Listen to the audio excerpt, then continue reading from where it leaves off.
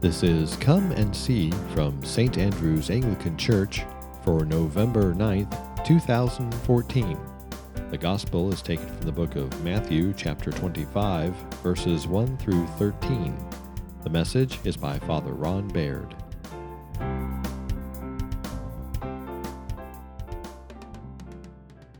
Lesson, we have the story of the 10 virgins, or bridesmaids. The actual Greek word is virgins. And there are 5 of them, it says, who are foolish, and 5 of them are wise. And basically the story requires a little context because they did weddings quite differently than we do them today in those days. In those days, when the bridegroom would come, and especially if he came from another town, on the day that he would come there, they would have this procession. They always had the procession, but if he was out of town, they'd be waiting for him outside the city gates. And when they came, he would be led in a procession by 10 virgins and taken to his bride. They would have a ceremony, and then the bride and the groom would retire to the wedding chamber to consummate the marriage while the rest of the people had the reception and partied. And after the wedding was consummated, then the bride and groom would come down and join them in celebrating because they were now married officially. Obviously, things change a lot since those days. So the purpose of the bridesmaids, the virgins, is to lead the bridegroom in a procession. And so that's the issue with the lamps. The oil lamps in those days were about, that big. Looked a little bit like Aladdin's genie lamp, You can kind of hold on to it with your finger. And then they had a little lid on it, and you pour a little bit of olive oil into it, and there was a wick that came out the end that burned. And it says that they went out and that the bridegroom was delayed. And so they had been there for a long time. And in those days, you didn't have electricity or anything. So when the sun went down, people went to bed. And so eventually they got sleepy and fell asleep.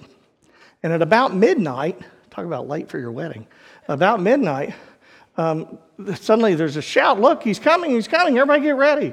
So they jump up. Well, 5 of them had brought a little bit of wine, a little, tube of wine, or not wine, oil, to put into the lamp to fill it up again, or to give it at least enough to get back to where they were going. But 5 of them didn't think they were going to need it, so they didn't bring it. And so they turned to the 5 who did have, said, "Share some of yours with us." And they said, "Well, no, there's not enough for us and for you both. Go yourselves and buy some at the dealers." I don't know what dealers they had open at midnight, but Walmart, yeah. So they go off to buy some, and then the groom is led in procession with only 5 of the bridesmaids. And they go in, and when they get to the home of the bride, which is where all this takes place, and the homes in those days were a big square with a courtyard in the middle. And so when they say they closed the door, they really meant they shut the gate into the courtyard so that you couldn't get in. That's where the party was going on, because honestly, you didn't want people wandering into your house at 1 o'clock in the morning or something.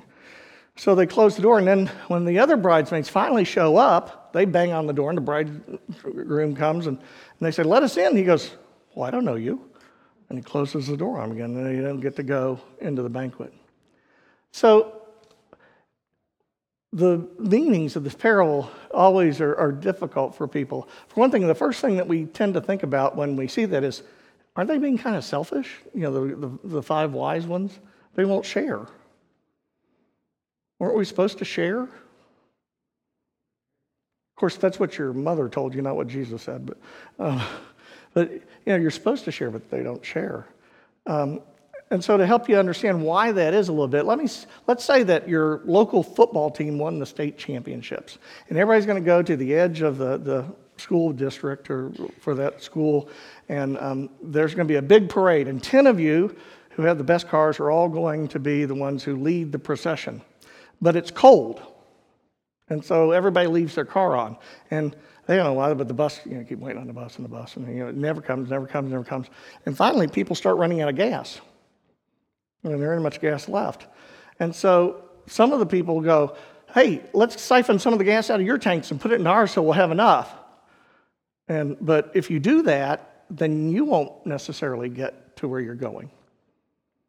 And so what would be better, to have a chance that the whole parade might not make it to where the destination was, or to, say, "Sorry, you're on your own"? That's the kind of thing that they were talking about. Now, the word that's used here for the foolish virgins is interesting word. The word is moros, from which we get the word in the South, it's moron. And I can say that. I know it's politically incorrect, but I can say moron because I am moron. I used to be less Ron, and now I'm moron. Quite a bit more Ron than I'd like to be, so it's moronic. So the real thing they're saying is the moronic virgins and the smart virgins, was really what the parable's about. And so what is Jesus really trying to tell us in this parable? Who is this parable written to? Well, first of all, it's only in the Gospel of Matthew. Nobody else has this story. It's only Matthew has this story. So you have to look back. Where else do you see a bride and a bridegroom? Revelation. Who's the bridegroom in Revelation? Jesus. And who's the bride? The church. So clearly Matthew is telling his parable because he wants the church to get the message. And at the end, what Jesus says, he says, keep watchful, therefore, for you do not know the hour. And what he's really telling us is